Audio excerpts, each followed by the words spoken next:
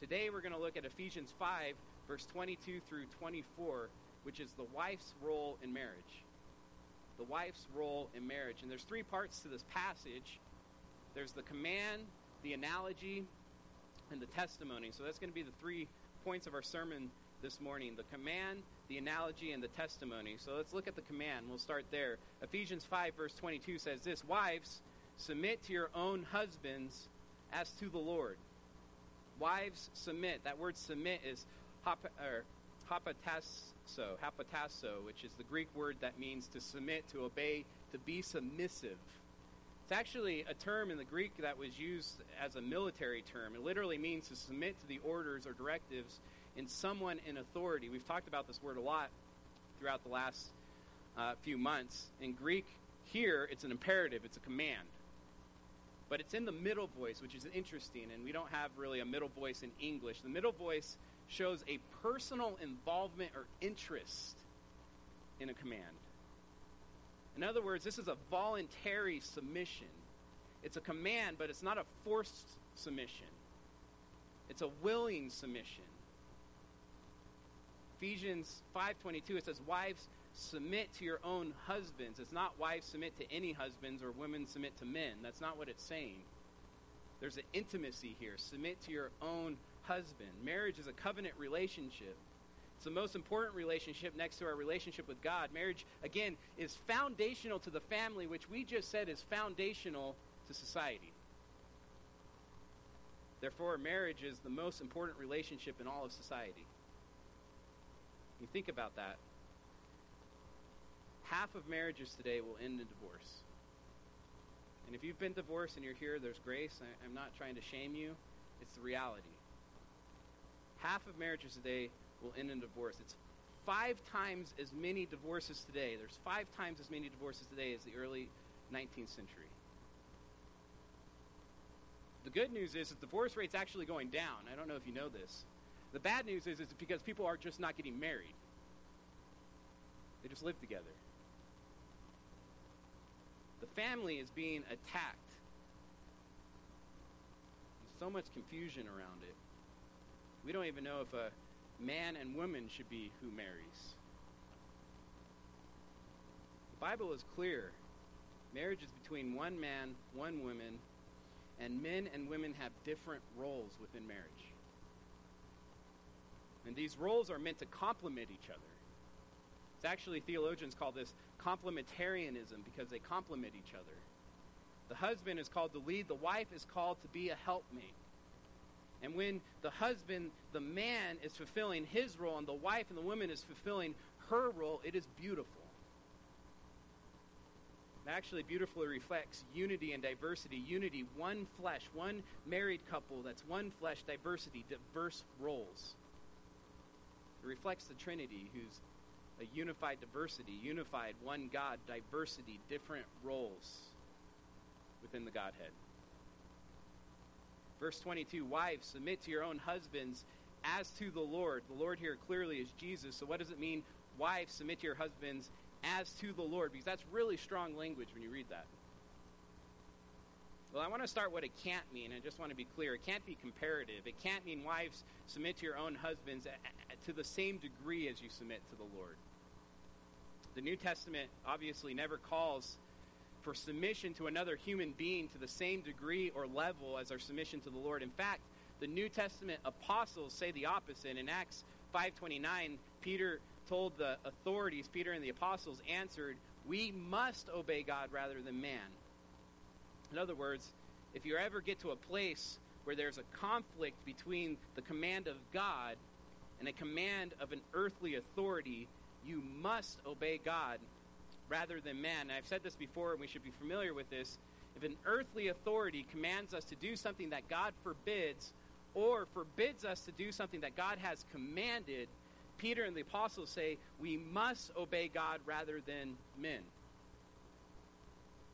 So we don't submit to earthly authorities at the same level or degree as we do Christ. Christ is our Lord. He is our highest authority. So what does as to the Lord mean? Well, it's a very important hermeneutical principle. Hermeneutics is a fancy word for the the science and art of interpreting Scripture. A very important principle in interpreting Scripture is you should always let the clearer passages of Scripture interpret the less clear passages of Scripture. As to the Lord can't mean to the same degree. So what does it mean? Well, if you look at the near context, look at verse 21 real quick. Submitting, there's that same word, submitting to one another out of reverence for Christ. Reverence for Christ, the word here is phobos, which is the word we get fear from. So verse 21 could be translated, submitting to one another out of fear of Christ. In other words, we obey our earthly authorities not out of fear of that authority. We obey our earthly authorities out of reverence, out of fear for Christ. In other words, I submit out of my love and respect for Christ to earthly authorities.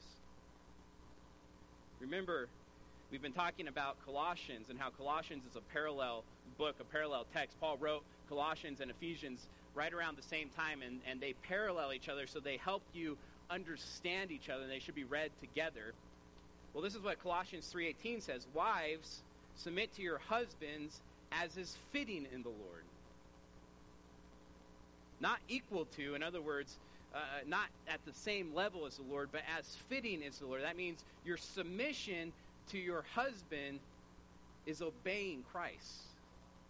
When you submit to an authority, when you submit to your husband, you're doing it out of obedience to Christ because submission is commanded by God. In other words, again, your submission shows a desire to obey Christ, and that's what I think as to the Lord means. Submit to your own husband as to the Lord. So that's the command. I want to look at the analogy. The analogy, verse 23. For the husband is the head of the wife, even as Christ is the head of the church, his body, and is himself its Savior. And the second time Paul's used this analogy in Ephesians as Christ being the head and the church being the body. We saw this in Ephesians 1:22. He says this, and he put all things under his feet and gave him as head over all things to the church, which is his body. So what's this mean? It means that Christ has authority over the church. I mean, think of the analogy for a second. I think we hear the word body and head so much that we don't think of what that is analogy of. It's analogy of our body. The head and your body are intimately connected, obviously. And the head has authority over the body. The head gives direction to the body, and the body responds. And think of marriage. When a man leaves his family and clings to his wife, he becomes one flesh with that wife. Just like the head is one flesh with the body. They're one, and there's a mystery here for sure. In fact, look at verse 31. Therefore a man shall leave his father and mother and hold fast to his wife, and the two shall become one flesh. And Paul says this mystery is profound. The husband is the head. The wife is the body. The husband has the responsibility to direct and lead the wife. Verse 23, for the husband is the head of the wife, even as Christ is the head of the church, his body, and is himself its Savior. Paul adds an interesting phrase there. He says, as Christ is the head of the church, which there's the analogy, his body, but then he adds this, and is himself its Savior. Why would he add that little phrase at the end? I truly just think he's foreshadowing verse 25. He's reminding the readers that verse 25 is coming. Husbands, love your wives.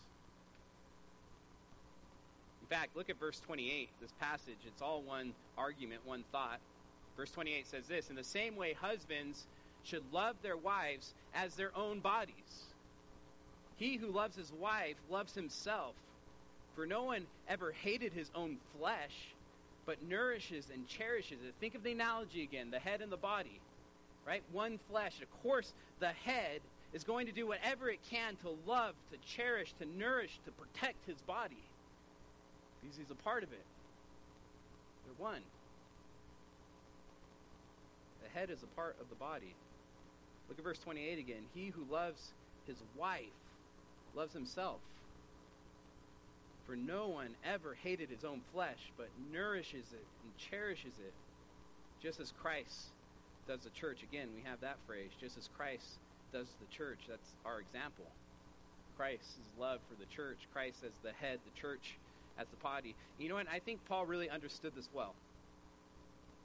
I think he got this analogy well, what it means that Christ loved the church. In fact, if you would, turn with me to Acts chapter 9, verse 1. This is Paul's conversion, Acts chapter 9.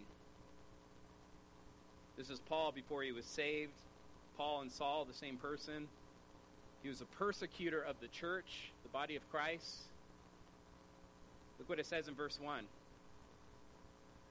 But Saul, again that's Paul, but Saul, still breathing threats and murders against the disciples of the Lord, went to the high priest and asked for letters to the synagogue at Damascus so that if he found any belonging to the way is just another name for the church. If he found the church there, men and women, he might bring them bound to Jerusalem. In other words, arrest them. He was seeking to destroy the church. Remember what the church is. It's the body of Christ. Verse 3, now, as he went on his way, he approached Damascus to persecute the church, and suddenly a light from heaven shone all around him. Later on, Paul talks about this, and he says this light was brighter than the sun. Remind you, they're in the desert at noon, and Jesus outshined the sun. And falling to the ground, he heard a voice saying to him, Saul, Saul, why are you persecuting me? Paul is persecuting the church. And Jesus comes to Saul and stops him and says, Saul, Saul, why are you persecuting me? Why does Jesus say this? Because the church and Christ have an inseparable union. Christ is the head. The church is his body. When you attack the church, you're attacking the body of Christ. You're attacking Christ himself. Look at verse 5. And he said, who are you, Lord? Paul. I think Paul knew. That's why he calls him Lord. And he said, I am Jesus, whom you are persecuting. Again, Jesus identifies with his bride, with his body. Now turn back to Ephesians 5:23. I think Paul understood this analogy well.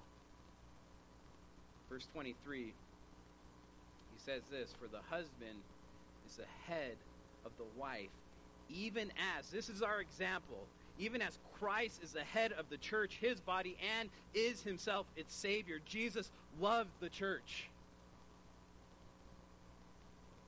So much he went to the cross for her. He died for her. His body, as is himself is Savior, he gave his body for the church. This is foreshadowing the husband's role in marriage. So we have the command, wives, submit. We have the analogy, this analogy of the head and the body. And the third point today is the testimony. The testimony. Verse 24. Now as the church submits to Christ, also wives should submit in everything to their husbands. Now as the church submits to Christ, also wives should submit. Your submission, in other words, is a testimony of Christ in the church. Wives, your submission is a testimony to the gospel. Paul makes this clear in verse 31. Again, this is all one argument. Therefore, a man shall leave his wife and mother and hold fast, a man should leave his father and mother and hold fast to his wife, and two shall become one flesh. This mystery is profound, and I'm saying that it refers to Christ and the church. I just want to be clear because I think we get this backwards. God didn't look down at marriage and go, you know what, that's a good analogy. I think I'll use that to talk about Christ and the church. God created marriage to be a testimony to the gospel. He created marriage to be a testimony of Christ's profound love for the church. For non-Christians, this is common grace. They don't even know they're a part of this. For Christians, This means your marriage should be a living testimony to the world of Christ's love for the church.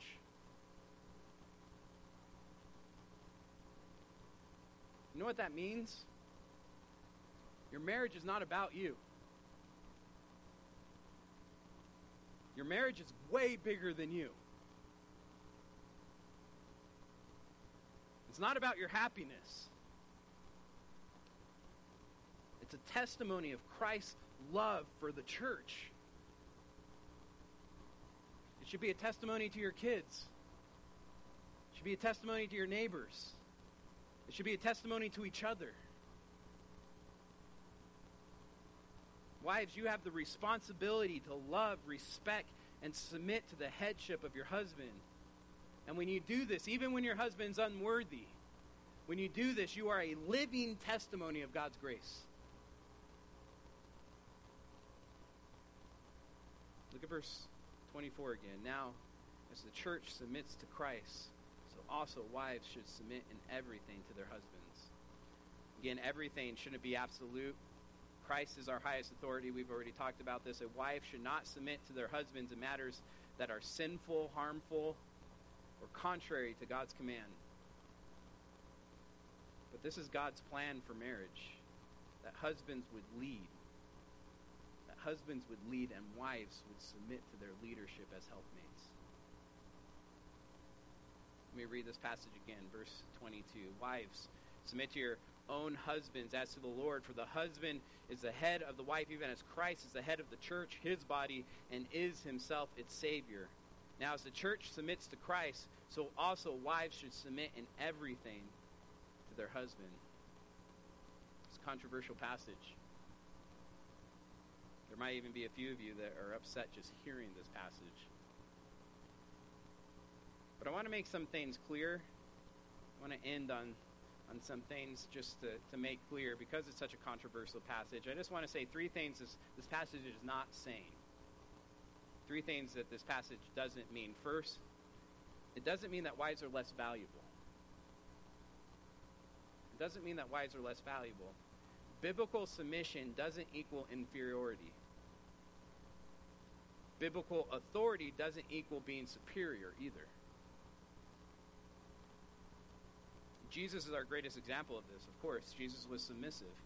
John 8:28, I do nothing out of my own authority, but speak just as the Father taught me. He was under the Father's authority. John 6:38, for I have come down from heaven not to do my own will, but the will of him who sent me. Jesus was submissive to his Father, but he wasn't lesser in value. Equally valuable, equally God. Different roles. In fact, Jesus was submissive to his earthly parents. We've talked about this. Luke 2:50 says this, and they, this is Jesus' parents, Mary and Joseph, did not understand the saying that Jesus, he had spoken to them. And he, this is Jesus, went down with them anyways, just by the way, he went down with them and came to Nazareth and was submissive to them, even though they didn't understand. He was submissive to them. He wasn't less valuable. So being submissive doesn't mean less valuable. Second, it doesn't mean wives are spiritually inferior either. Galatians 3:26 makes this clear. For in Christ Jesus you are all sons of God through faith. For as many of you as were baptized into Christ have put on Christ, there is neither Jew nor Greek, there is neither slave nor free, there is no male and female, for you are all one in Christ Jesus. In other words, we are all saved the same way, through faith, through Christ's works on the cross, not ours. We may have different roles within the church, within our marriage. We may have different giftings, but we are all equally saved by grace. We all equally don't deserve the salvation we have. Third, submission doesn't mean a wife's opinion doesn't matter. In fact, I want you to think about this. All the one another's found in Scripture, there's 59 of them are around there. All of them apply to the marriage relationship. Both husband to wife and wife to husband. Let me just give a few examples of the one another's in Scripture. Love one another. Be at peace with one another. Be devoted to one another. Live in harmony with one another. Stop passing judgment on one another. Serve one another. Be kind to one another. Regard one another as more important than yourself. Do not lie to one another. Comfort one another. Encourage one another. That's not just within the church, that's within the marriage bond. Ephesians 4:25 says to speak truth to one another. In other words, wives, you're called to speak truth to your husband. Of course, that should be in a respectful way. Look at verse 33. It says this, let the wife see that she respects her husband. But you're called to speak truth. Think about this. Even verse 22 applies to marriage. Submitting to one another out of reverence for Christ. How does a husband submit to his wife? That might be controversial at our church. Right? He submits in love. He submits in love. It doesn't mean he doesn't lead, but he leads sacrificially in love. He submits his wants, his desires, his preferences. He submits his whole life for the good of his wife, as we'll see next week. In fact, I just want to end with this. I believe the main reason verse 22 is so controversial, even in the church, wives, submit to your own husband, is because people don't understand the weight of verse 25. Husbands, love your wives as Christ loved the church. That's the harder calling. That's the more impossible calling. That's the more selfless calling. It's the more sacrificial command.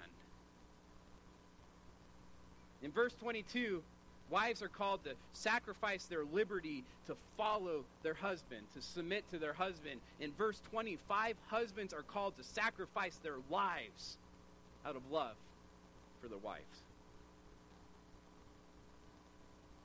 Again, that doesn't mean we don't lead. Christ leads the church. But he led sacrificially. He washed the disciples' feet. He went to the cross for them. That's our calling, husbands. That's the harder calling. If there's a controversial passage or verse in this whole portion of Scripture, it's verse 25, not 22. Husbands, love your wives as Christ loved the church. Listen, the whole passage is controversial in our culture. Yet, when it's done, it's beautiful. When husbands love their wives as Christ loved the church, and when the wife submits to their husbands as does the church to Christ, it's a beautiful reflection of the gospel. It's what we should be striving for here at Country Oaks. As the culture falls apart around us, as marriages keep falling apart around us, we should be a light to the gospel, to our community. Let's pray. Dear Heavenly Father, God, I pray for the marriages, Lord, here at our church. Lord, I know sin has brought pain and suffering for many, Lord, within the marriage relationship, Lord. But I pray for husbands, Lord, that they would lead, that they would love their wife as Christ loved the church. And that means to lead. And I pray for wives, Lord, that they would submit, that they would love their husbands, that they would do it out of trust in you, out of obedience to you, Lord. God, I pray that relationship and the relationships within our church are just strengthened, Lord. The marriages, Lord, that's a beautiful testimony of Christ's love for the church. That it's a beautiful testimony of the gospel, Lord. Be with us in your Son's name.